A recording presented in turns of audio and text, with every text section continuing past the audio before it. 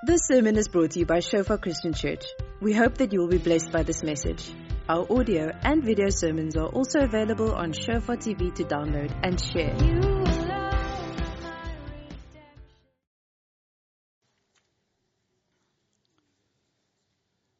Great stuff.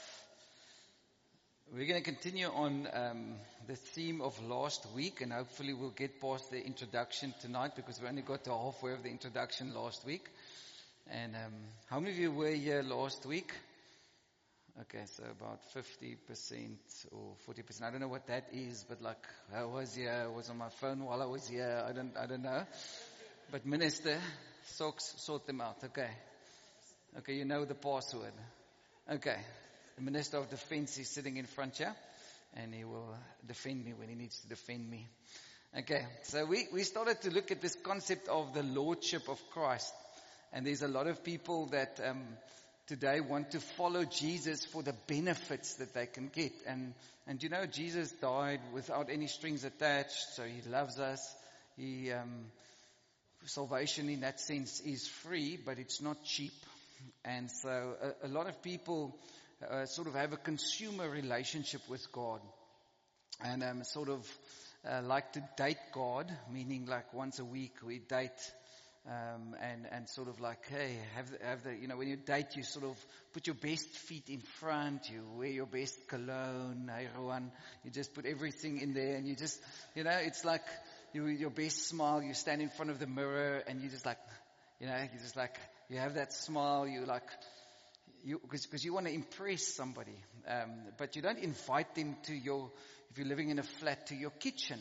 Because that's where you should go and look, ladies. If that guy is inviting you for a date, just say, can we eat in your kitchen? And then you'll see the guy disappear for 2 days because he'll like use Mr. Clean, Mr. Screen, Mr. Everything. And he'll screen out that place, all the bugs, all the stuff that's been gathering there and in the plates, you know, because men sometimes do stuff like that. But so in Luke chapter 5, that's where we started. Is where Jesus walks into the lives of the disciples, and then he calls him the second time, and we see Peter fall on his face before God, and he says, "Depart from me, Lord, because I am a sinful man." He realizes who he is in relationship to God, and for the first time he mentioned this word Lord, which we got the word curious from, and Jesus eventually says to him, "Hey, get up, Peter, I'm going to teach you to follow me. I'm going to teach you to become fishers of men." And you know, the amazing thing is, discipleship and following God isn't just for your first year or your first 6 months when you just got to become a Christian. Every day you're following God. Every day God is moving. You never stop growing. And if you have this mentality of being a consumer Christian, then what you and I do is sort of like, hey, I'm going to check what God is doing, but I'm going to check from a distance, and I'm going to see what benefits I can get, and then I'm going to go on. But Lordship means I have surrendered everything. He is my master. He's my owner. I am his possession. So even with this body and with these emotions, I cannot be in control of it. And so the whole contention in the world and the whole contention for your life is who's got control over your life? Is it God? Is it yourself? Or is it the world? Or is it the devil? And we looked at this idea of the master, and then we started to look at this issue of control. We spoke a bit about the fear of God. We spoke a bit about not being familiar with God. It's like, Jesus, you're my buddy, and you know, you're my genie. When it's test week, then I call upon you. But for the rest of the time, I really don't have I don't really care about you. I don't really care about what's your will or your desire. And so God is making a shift, and there's a massive shift in the church, in the world, except in the West. But in the world, so many people, even today, in the 2 hours that we will be here, 40 people would die for their lives, would lay down their lives for Christ. 40 people. Let's count. 1, 2, 3, 4, 5, 6, 7, 8, 9, 10, 11, 12, 13, 14, 15, 16, 17, 18, 19. The first 5 rows, please stand up.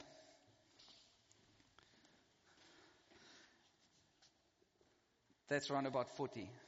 That's the number of people that would die for their faith while we have a service here tonight. Would physically lay down their lives for the sake of Christ. Okay, you remain standing for the rest of the service. Okay, now you can sit down, Woo, now it's going to get quiet, okay? So we looked at this thing of control, and we're going to focus a little bit on that tonight. So hang in there. But sin is giving something control over your life, and you end up end up missing the will of God. So sin is simply meaning I'm giving something control on the outside that will influence me, so that it will have so much control that I can't do the will of God. Because sin literally means to miss the bullseye, to miss the mark, to miss the purpose or the will of God for my life. And then we went on to look at this idea of idolatry, is where I actually start to worship something and I place something above God, and it becomes worship, becomes an idol in my life. And so we go to India, we go to Nepal, we go to places and we look at all these shrines and all these big temples, and it's like, there's no idolatry. Yeah, because they really have idolatry. But the idols in the West is much bigger, much stronger, because it's idols that's many times right here. It's perceptions that's right in our mind. It's stuff that has control over our mind, over our emotions, that we sort of start to worship in the place of God. But the amazing thing we saw last week is that's why Jesus walked into the fishermen's lives, in Peter's life, and he says, Peter, I want to settle something with you, that the area that you are the best at, that is where I want to be your Lord first, not just in the weakness. So Peter says, hey, Jesus, we've been trying to catch fish all night. We've been really going for it, but you stick to carpentry and I'll stick to fishing, and then we'll rumble the kingdom. But don't come and tell me after I've known for so many years that you don't catch fish at this hour. Now you come and tell me that I must cast nets on the other side again. Jesus, you're a bit out of your mind. That's what I would have thought. But yet Peter says, at your word, Lord, I'm going to cast the net again. At your word. At the word of God. Because you realize the word of God is his highest authority. So the devil wants to have control. And so we looked at ungodly control in many ways. There's like domination, manipulation, is sometimes it gets into our relationships, fear and intimidation. Do you know how many people are intimidated by other people, but because of a control issue? Now, there may be people in your life that intimidate you. Maybe it's somebody from another race, a color, or an age group. Maybe some people has got a hold on you, but you don't even realize it, but you'll see how you respond or how you react. And then we get terrorism, which is an organized system of intimidation, or witchcraft on the spiritual side, which is control outside of God's authority. It's when other forces uses control or authority over our lives or in certain areas to actually get a hold over them. Now, if you know a bit of the negative side of the spiritual realm, you'll realize that you can go to the witch doctor, and do you know what? You'll actually get healed. But the way that you get healed is by replacement, meaning that another spirit takes control of that sickness and it overpowers that sickness, it takes control, and then you actually are worse off. Because it's not God's authority, it's something else that takes the place. But again, it's about control. So that's why people get healed when they go to the witch doctor. But it's not God, is not the source. And because it is not free of love and of the freedom of Christ, that thing will always take control of your life, but just in a greater way. It's called a curse. And that will run out down to the 10th generation, the Bible says.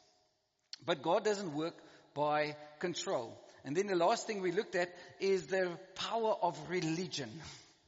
Now religion, there's good religion and there's bad religion. Good religion, Scripture says, is when we look after the widows and the orphans, we take care of others. But there's a religious thing, and Romans 8 verse 15 speaks about it. It's called the spirit of bondage again to fear. And Scripture says there, Paul writes to the believers, and he says, you have not received the spirit of bondage again to fear, but you've received a spirit of adoption by whom you cry out, Abba, Father. He says, but there's another spirit that tries to force you on the outside to become something, but nothing on the outside can ever change you really, can define you. It's only what happens in the heart. It's only what happens inside. And that's why when the disciples said to Jesus, Jesus, where's the kingdom? Show us the kingdom. And he says, the kingdom is inside of you. And that's why the most powerful thing is when God comes to live inside of us as Christians, as beings, then suddenly the kingdom starts to live from the inside out. Say inside out. Not from the outside in. So how does the world work? Just even in what seems to be a good way or a successful way or whatever, sometimes our parents say to you, do you know what? If you get straight A's in matric, or you get 89% or 91, then do you know what? Then I'm going to reward you. Because what you do on the outside will determine who you are. And God says the kingdom doesn't work like that. It's what happens on the inside. Now some are going to say, now I'm not going to study. Hallelujah. The pastor said it. No, that's not what I'm saying. But everything that happens must be here. And that's why, the only two types of people God resists are the proudful, and the hypocrites. The hypocrites, what is a hypocrite? It's an actor. And those were the Pharisees and the Sadducees of the day, because they try to have this form of godliness on the outside. Coming to church and say, how are you? Perfect. How are you?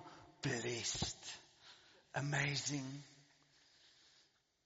But just before they came to church, they just had all the stuff that they just put in that cupboard, and they closed that cupboard. And I say, if somebody will just not see what's in that cupboard, if somebody will just not realize how much fear I actually have. But see, that's what religion does. Religion has got an outward appearance. And Paul writes later in it, and Thessalonians also, but he says there's a form of godliness, but you deny the power. Now, we just think in terms of religion as, being in a church building or coming to a seance or something that goes like, being religious and then being like reserved. But there's so many religions out there that wants to force its worldview upon you. The worship of self is a religion. Postmodernism, liberalism, some of you are at SU Leeds. And I'm saying it with a lot of respect. But the guys running SU Leeds have just got one idea, is let's try and force as much liberal ways of thinking because we want to get this university to be a secular university. So then they do stuff that sort of like forces stuff upon you. And you think like, that's actually crazy. They're telling everybody to be tolerant, but they don't want to be tolerant. Okay, that's just the introduction. It's very quiet. Why is it, Max, so quiet in here? Okay, so let's move on. In Matthew 7, so Jesus comes to this, and this is one of the scary scriptures to me because it talks a bit to the charismatic, even the people that move in the power of God. But it says, not everyone who says to me, Lord, Lord, shall enter the kingdom of heaven, but he who does the will of my Father in heaven. Many will say to me in that day, Lord, Lord, have we not prophesied in your name, cast out demons in your name, and done many wonders in your name? And then I will declare to them, I never knew you. Depart from me, you who practice lawlessness. So lordship is connected to two things, intimacy and God having complete control. Because that's what he says. Some people are going to stand before me and say, Lord, Lord. They're going to even say, Master, Master. But I'm not their master because they have no intimacy with me. That word for intimacy is the same word, yada, which is when a husband and a wife comes together in sexual intercourse. Same word. Closely knowing. Intimately knowing. But he says, I never knew you, the one who doesn't now do the will of God. Depart from me, you practice lawlessness. Lawlessness is the sign of the age. It's the Antichrist spirit, which means somebody that takes the law into his own hands. Somebody that takes control. So it's a control issue. And there's a big control issue.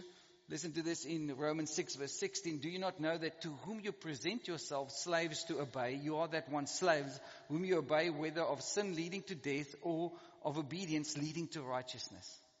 So there's an obedience. There's something God wants to release in our lives, and He wants us to live like that. So let's go to the temptation of Christ. I'm just throwing some ideas in here, just part of the introduction, so hang on. Okay. Luke chapter 4, verse 5 to 8. So the devil comes to Jesus. Jesus has just fasted for 40 days. I love the scripture because it never evangelistically speak over hyperbolizing. Okay. It just says, and after 40 days of fasting, Jesus was hungry.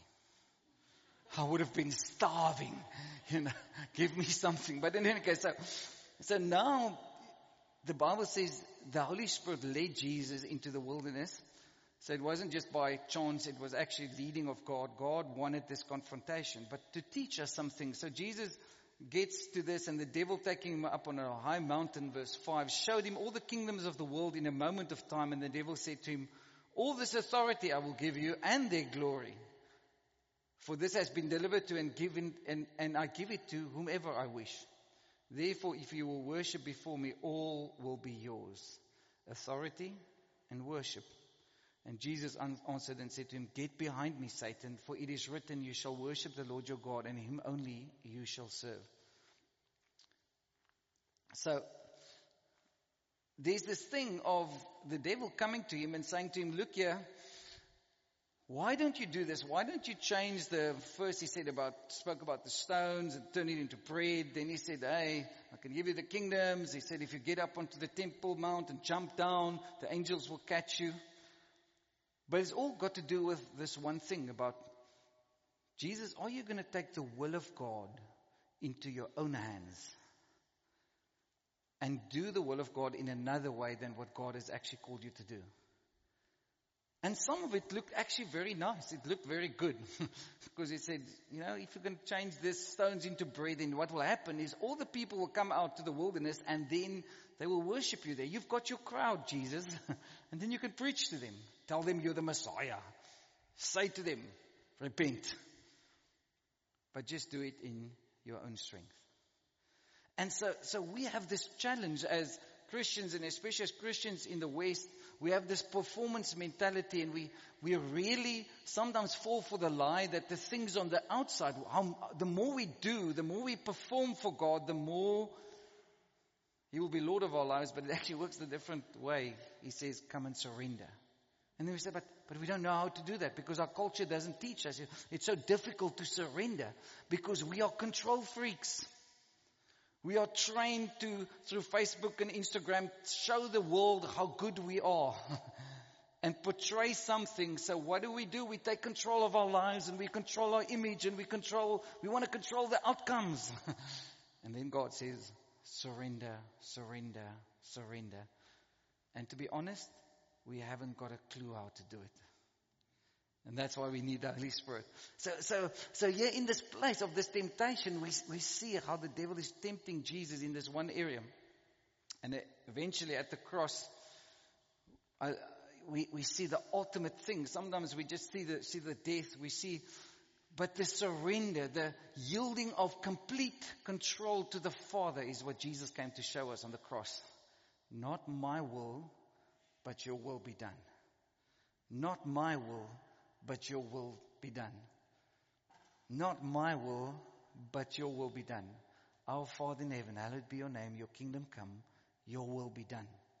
So in 1 Peter 4 verse 2, it says, therefore since Christ suffered for us in the flesh, arm yourselves also with the same mind. For he who has suffered in the flesh has ceased from sin, that he no longer should live the rest of his time in the flesh for the lust of men, but for the will of God. So doing the will of God should be your highest pleasure. Not because it's a yoke on you, not because it's like the 10 stuff you have to do, but because you have been made to do the will of God and to worship Him. Anything outside of that will never fulfill you. Now, doing the will of God doesn't mean just running around with your Bible on the street corner and preaching. It may be that you can become the best doctor ever, but you're going to do it differently than the rest of the world. Because you're not doing it because you want to control others or you want them to say all this great stuff about you, because you're not mindful of the things of man. You're mindful of the things of God. You're doing it for God. And everything you're doing, your studies, everything you're doing it because you want to please Him. And you know that He's already pleased with you. But now the only thing you do in return is to surrender. And say, God, let my life become a tool, a worship tool for you. Let me glorify you. Can you say amen in that place? So we're controlled by the will of the Master. And that's why one of the fruits of the Holy Spirit is called self-control. Whoa. Self-control. Because it starts right in your life right here. Learning to say yes to the right things and learning to say no to the wrong things. Because self-control is a fruit of the Holy Spirit. And fruit is grown, not given. I mean, it's not a gift. You can't say, Lord, give me self-control. Lord, give me. Lord, let me wake up with more self-control. Because, Lord, that Pringle chips. Ooh, Lord, I resist the spirit of Pringles. Yeah.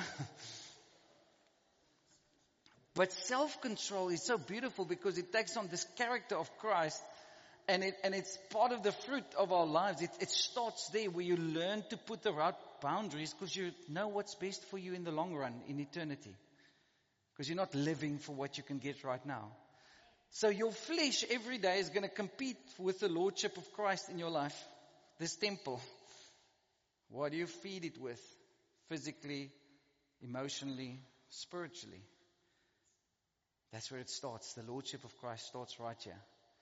And there's some of us here tonight, we struggle so much because we sometimes emotional, or we just like go for the next thing, or just run, and our passion wants to destroy us. But you know, passion without compassion breeds fanaticism. Because you're not motivated by the love of God. You're motivated by something else, by your emotions. Nothing wrong with passion. No, I didn't quote that. It was Reinhard Bonke that actually quoted. I just wanted to, it felt so good to quote it out of myself. Okay, it was my flesh taking control completely there, okay? But we give control over to God. So I'm gonna just quickly share 6 things. And then we're gonna pray, and next week when we finish the series, then we're gonna talk about some of the practical things as well. Quickly, 6 things. When it comes to giving over control, the first thing is learning to surrender to God, to absolutely abandon yourself, because you realize it's about worship. It says there, Jesus in the Garden of Gethsemane, he saw the wrath of God, he saw separation with God, he was obedient because he trusted the will of God. That's real worship. Worship is not a nice song because we feel good about the songs that we sing. Worship is about surrendering because you trust that the person, the Lord that you serve, knows best. You know, when I studied here, I thought like, there's some things, I've said it before, but sometimes I said, Lord, I'm going to finish my studies because you know what? Accounting and all of that stuff, accountants can also go to heaven, all that stuff. But Stellenbosch will never see me again. Never. And all I can say to you is, never say never to God. Never, never, never, never, never, never. Don't say never, never, never.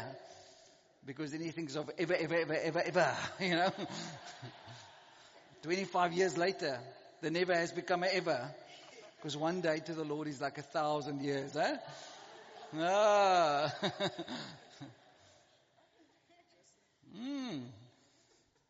Some of you already said never. But hallelujah. But see, when we use stuff like that, then we take control and we must just say, okay, Lord, but I don't know. But Lord, I trust. So surrender is about trust. Surrender is about knowing that the will of God, even when He says no to you, is the best for you. He's always going to do the best. And He's always got long-term and eternity in mind. Can somebody say amen? Amen.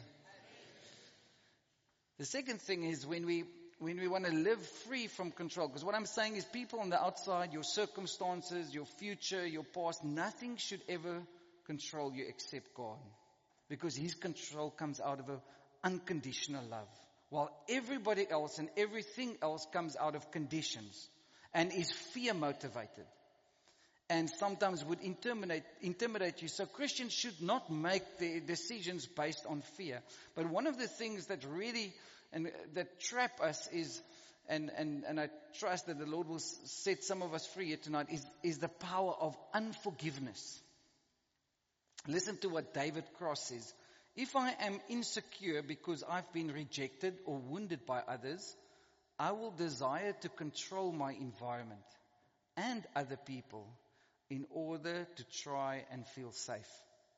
I may also desire to control how I present myself to others in order to avoid rejection again. Sometimes we do it to try and get significance or power or security.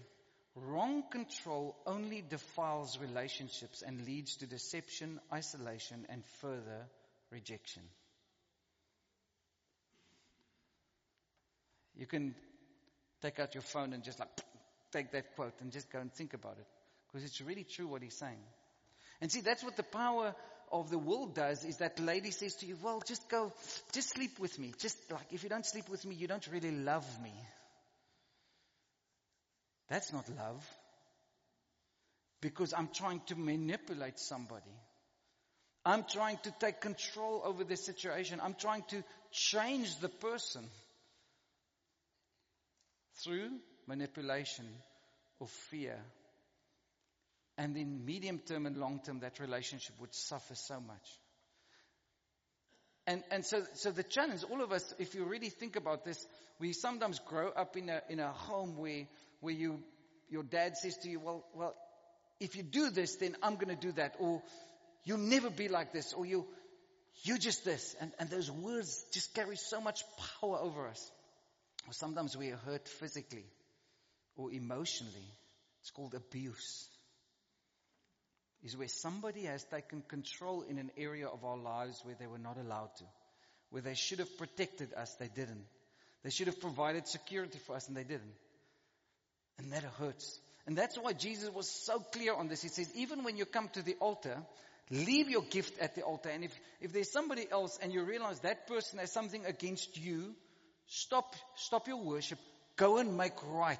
Why? Because I don't want those people to have control over you, because that's what unforgiveness does. If there's unforgiveness in your and my heart, we allow that cycle to perpetuate in our lives. We allow that person to have control over our lives for a long time. We become prisoners to that unforgiveness. And that's why Jesus taught us how we can forgive. That's why he says, I'm going to forgive you so much, so now stand in that shadow and learn to forgive others. So you have to deal with certain issues in your past. You have to be free from control. And for some of us, it's not just unforgiveness. For some of us, it's cycles of shame and guilt and condemnation and fear. And I can see it sometimes, sometimes through races coming together, and then you realize, this person, there's so much fear and intimidation here. Because this white person wants to feel too white and the black person wants to feel too black. But we're Christians. There's no color in the kingdom of God. Amen? Because we're free. We're free from control. We're free from hiding behind something for the sake of protection. Because we've been hurt. So many people live out of hurt instead out of the fullness of Christ. And so that's why God hasn't got an issue. And he's always thinking of fixing you. He just says, I want you to be free. Because you, who the Son has set free, is free indeed. So that when you walk out those doors, you're not afraid. But if there's fear in your life, fear means something has got control over you. That's why Scripture says, be anxious for nothing. For nothing. Listen to this. And then the third thing is to learn to serve. If you want to be free of control, you have to become a servant. Because here in Matthew 20 it says, but Jesus called them to himself and said, you know that the rulers of the Gentiles lord it over them, and those who are great exercise authority over them. Yet it shall not be so among you, but whoever desires to become great among you, let him be your servant. And whoever desires to be first among you, let him be your slave. Just as the Son of Man did not come to be served, but to serve and to give his life a ransom for many. To break the power of control and fear over your life, it happens through serving. Because Jesus says the world works like this. People would lord it over you. They want to become your master. That cell phone wants to become your master, or that ideas or that image wants to control you, tell you who you are. And sometimes you walk here on campus and then you feel so intimidated because everybody else is cool except the Christian. I tell you, be radical. Stand in your identity and authority, because listen to what Christ says about you. Don't wake up like you're defeated every day. I'm not talking about a conquering type of Christianity. I'm talking about you serving Him first. And He was the greatest servant. But you know, when that centurion even comes to Him with a whole garrison of men that wanting to take His life, and then Judas kissed Him, the Bible says Jesus gave up His life. He served us with His life. There's actually, I was going to read it. The Bible says the whole garrison fell backwards. Bah! They got slain. The presence of God was so much out of the Garden of Gethsemane, Jesus' life wasn't taken. He gave it. And that's the power that we have. We have the power to give love, to serve others. And when you serve that person in your small group, when you serve somebody at church, or you like Tosca, or some people here, you know, well, we came in here maybe 3 minutes to 6. The band was practicing whole week and they were here from 4 o'clock already, saying, Lord, we're going to serve the people. We're going to show them that we're free. Because the world works completely different. The world says, I want. And whenever I can lord it over somebody, whenever I can have control over them. And I don't know if I mentioned it last week. I think it was maybe at the Afrikaans service. But when I worked as a financial manager, the boss called us in. And so we had to decide over the increases every year. And then the boss said, look here, we're going to give everybody 8% increase, but actually just 4%. So they called everybody in and said, look here, you've got 8%, but because of this and this and this and this, we're deducting 1% here, we're deducting another 1% there. And so eventually you just have 4%. And so they did it with everybody in the company. And afterwards I said to him, do you know what? That's not cool, eh? We're never going to have people that are motivated and inspired to do anything. So rather tell everybody they've got 2% of increase in their salaries every year. And then what we do is we say, wow, we can see you excelling in this area. And we see you excelling in this area. So we're going to give you an extra 2%. So you get 4%. Wow. That guy walks out there. Whoa. Instead of lying to people and lording it over them. Because if you motivate people by fear, that some of you have experienced here at the issue leads, do you know what's going to happen? You're going to have immediate short-term results. But you'll never have medium and long-term results. Because people just run for a while if you motivate them through fear, and then what happens is they just say, I don't need that. But when people are inspired, when people say, I can see, I can go with this, then they're not going to steal from your company one day. Then they're not going to try to, bend the rules and say, can I like have, and if I can just be there 1 minute to 8. And when we changed that thing, do you know what? Within 3 months, the whole culture of the company changed. People actually came. People actually took home work and they didn't steal anymore. Because people felt worth something. It was much more than just the company or the bottom line. They felt they were valuable. And see, that's how God works with us. He doesn't look at us as to how we can perform. He's maybe going to make it, but you know what? Oh, no. She's not been predestined. Oh, no. He's good quality. She's not.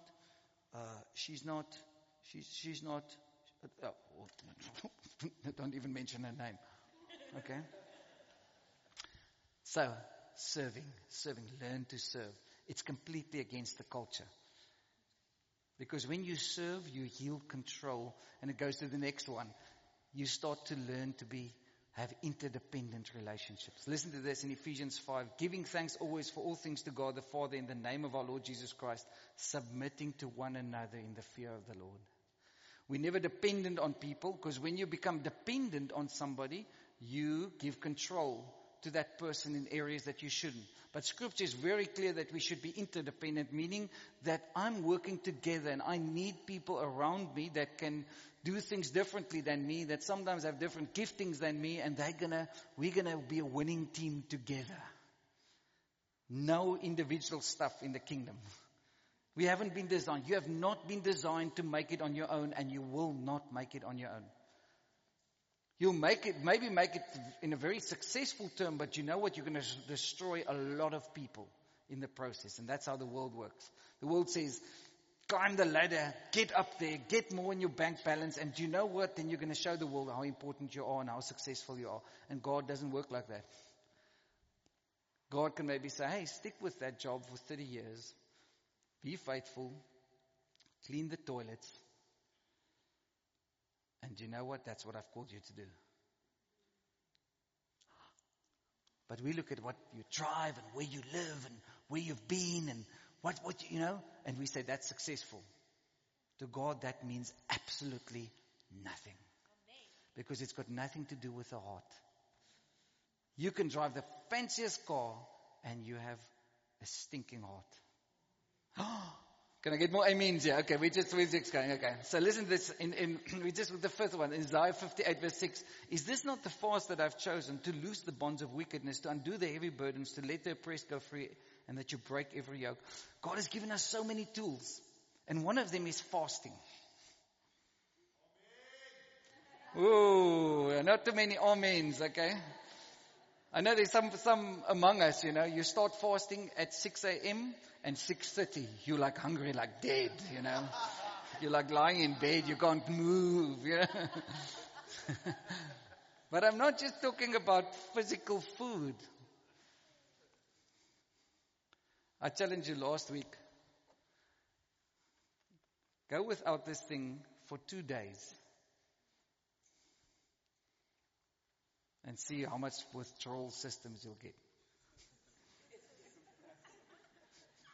Systems, here we go again. But it's, you know, it's amazing. If I would have asked a showing of hands, how many of you either thought about your phone or a WhatsApp or looked on your phone for some sort of soccer thing while we were here? No, I was taking notes. But let me just go, 17 WhatsApps. Oh, even one that says how many people are in church tonight. George WhatsApp me and says he's only back tomorrow. Bernie says, love you, boss. Keep up the great work. Oh, that makes me feel good. Okay, there's one from Helderberg as well. Benjamin said, see you later. Okay, but that was before church, eh? Where's Benjamin? I saw him here. Okay. Oh, I got somebody from Swen preaching in Tygerberg. Pastor Swen preaching tonight in Tygerberg with a beautiful photo. That's amazing. Okay. Oh, I got one from Wellington as well. Andre, let me just reply. No, I'm checking. But it's crazy, people. Have you been like in a conversation and then somebody just like, I actually saw there's a guy doing the movie of, or not the movie, he did the digital cocaine. How many of you have seen that?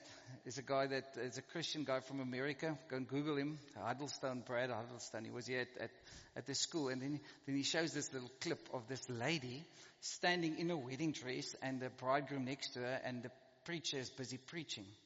And the next moment, she grabs here and then she takes out her phone. Now this guy's preaching and then she goes and she like, then she WhatsApps quickly and then she puts it back and then she listens and she smiles. She's standing and she's busy getting married and then after about 2 minutes she goes, takes it out again and then she like, and I think like, yeah. And she's good, no, there's nothing wrong with it. But I think like, well, that's not like evil, but you know what? Something is controlling her. Fasting. So sometimes we must just abstain from certain things. Sometimes we just learn to say no. Get into nature. Some of you are going to be on holiday this week. Just stop the bus. And say, I'm going to be quiet. I'm going to listen to what God wants to say. Sure. And then just the last one. And we're going to take communion now and pray that God will break the control of the evil one over us. But where it actually wants to come to is when we begin to learn God's authority. Listen to this in Luke 9. Then he called his 12 disciples together and gave them power and authority over all demons and to cure diseases. Luke 10 verse 19, behold, I give you the authority to trample on serpents and scorpions and over all the power of the enemy, and nothing shall by any means hurt us. Because in God's heart, and you can go and read the scriptures. Next week we're going to look at something that says, whoever is born of God has overcome the world. Nothing on the outside can determine what happens on the inside. Because He's Lord. You've surrendered control to Him, and you're not surrendering control to anything else. Anything physical, anything emotional on the outside. Remember, I'm not talking about discipline, because we need to live disciplined lives. I mean, you need to wake up, get to work in time. You need to be disciplined in your prayer and your quiet time. Discipline. It's not discipline. If I have discipline, it doesn't mean I'm religious in a negative sense. Every Christian must be disciplined in their lifestyle as to who they yield control to. So I'm not talking about discipline tonight. I'm talking about a good control and an evil control. But what God's intention for us is, because Adam and Eve gave away control right at the beginning of mankind, is He delights it when His children begins to stand up in the authority He's given them. And He says He's given them authority and power. Power means like physical power for healing and casting out of demons, and the power of God. Paul wrote it and he says, I'm not ashamed of the gospel of Jesus Christ, because it is the power of God unto salvation. Power to take spiritual authority, because our battle is not against flesh and blood. It's not against people.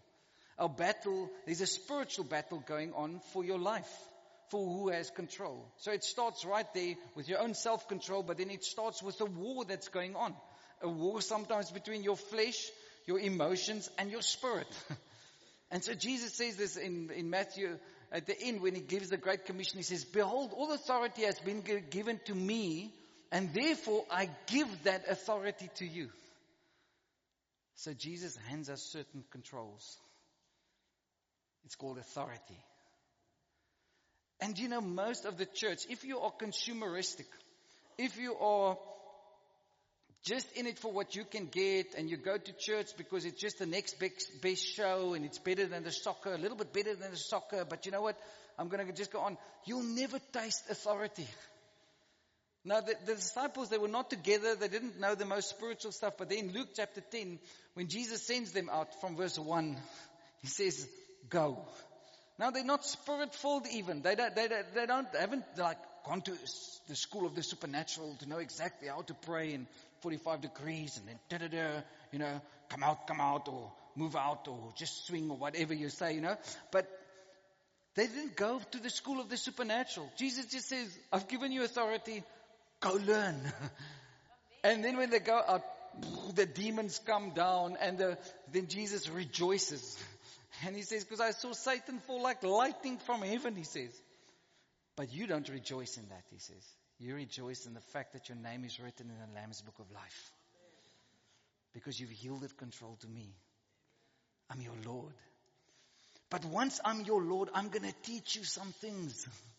I'm going to teach you things about the kingdom. And that's what He taught them. Pray, Lord, let your kingdom come. Let your will be done. But so many Christians are defeated because they're living a consumeristic relationship. But you can never have authority if you don't first know your identity and you learn to walk in obedience, just to follow God. When you learn to every day just yield control. And that's got nothing to do with perfection. It's just a lifestyle of trusting, of surrendering. And God will take you on a journey that is going to be the most amazing adventure ever. And most of the time, you're going to feel out of control. Because He is in control. You're going to feel out of comfort so that He can send you the comforter. And you're going to feel like, what on earth is happening here? And then Jesus says, don't worry, we're in a storm, but I'm going to calm the storm. Just, I've given you faith. That's the journey of the Christian. But you see, The devil lies to us. And he says, you just be in control. You just manage your life. You manage the outcomes. Just pretend. And then God says, yield control. Be authentic. Be real before me. Bring all your weaknesses. Bring all your shame. Bring it. Bring it to me. Because in your weakness, I'm made perfect in your weakness. And I'm going to give you a grace. And that's where grace kicks in. Grace isn't a ticket to sin. Grace is an enablement. Grace is that ability to say, you're going to make it. Grace is that ability to say, come on, Where you think like, oh, the petrol gauge has gone on, that little light has flashed, it's not yellow anymore, it's even red. And then suddenly, there's a switch, it's called reserve tank. Bah! Now when I was here, I had this old Mercedes that came down from my grandfather. When you close the door on this side, the door on that side opened. And it wasn't because there were so many people in the car. But it had a big tank. And this tank had a reserve tank. So when I would go to the farm, I would fill up that tank and I would fill up the reserve tank. And then I would drive for a whole month and a half. And all the small cars, they couldn't make it, but I would and I would always free down the highways. It never went over 80 kilometers an hour, but it was the best ride ever because we could fit 12 people into that car. There were these big seats, this big stuff, and we felt like we're going places. Because I knew, now the petrol gauge didn't even work anymore, but I knew there was a reserve tank, So I'd measure it and I know, okay, reserve, we're on reserve. We're going to go places, Then we'll drive over the whole Western Cape, and everybody must stop and we just say, we're going to go for places. But that's grace. It's just like, woo. God has enabled me to do His will. Some of you don't believe that. That God finds pleasure when you do His will. God finds the greatest kick when you overcome. That obstacle, that sin, that even idolatry in your life. When you stand up and you say, Lord, thank you for your grace to do your will. Thank you, Father. I'm yielding control to you. Because I can't make it happen. I can't save myself. But I've learned and I know the one who's Lord of my life. I trust Him with everything. I trust Him with everything. And isn't that the ultimate of what the cross was about? Father, not my will, but your will be done. Father, please forgive them because they do not know what they're doing to me. And they do not know what they're doing to you. Father, I've come to serve them with my life. I've come to show them another kingdom, that it works differently in that kingdom. Let's stop the world. John, that's your mother. Look after her. Because you can't make it alone. He said to his own brother, half brother, look after your mother. Because relationships is important. And so you can go through all this stuff and then you say, finally, when that death has come, resurrection comes, resurrection power. It's called the authority of God. And that's where the Christian is called to. That's where we can take back what has been stolen. That's where you can walk into somebody's life and you can begin to intercede for that person. You say, Father, open up their eyes to see. Lord, I take authority over the influence of this stuff. Because most people out there, they're just slaves to the world. They're just given over control to that drinking spirit, to that intellectual spirit, to that deep thing that drives them not ever to be rejected again. So when somebody's just rebellious, they're running around, loud mouth, screaming at God, screaming at everything, I realize he's just hurt. He's just running away. He's struggling to give up control. She's sleeping with every second guy. She's just so looking for love. She's yielding control to somebody else. But Thank you for listening. Remember that our sermon audio and videos are also available on Shofar TV. Go to www.shofaronline.tv to download and share.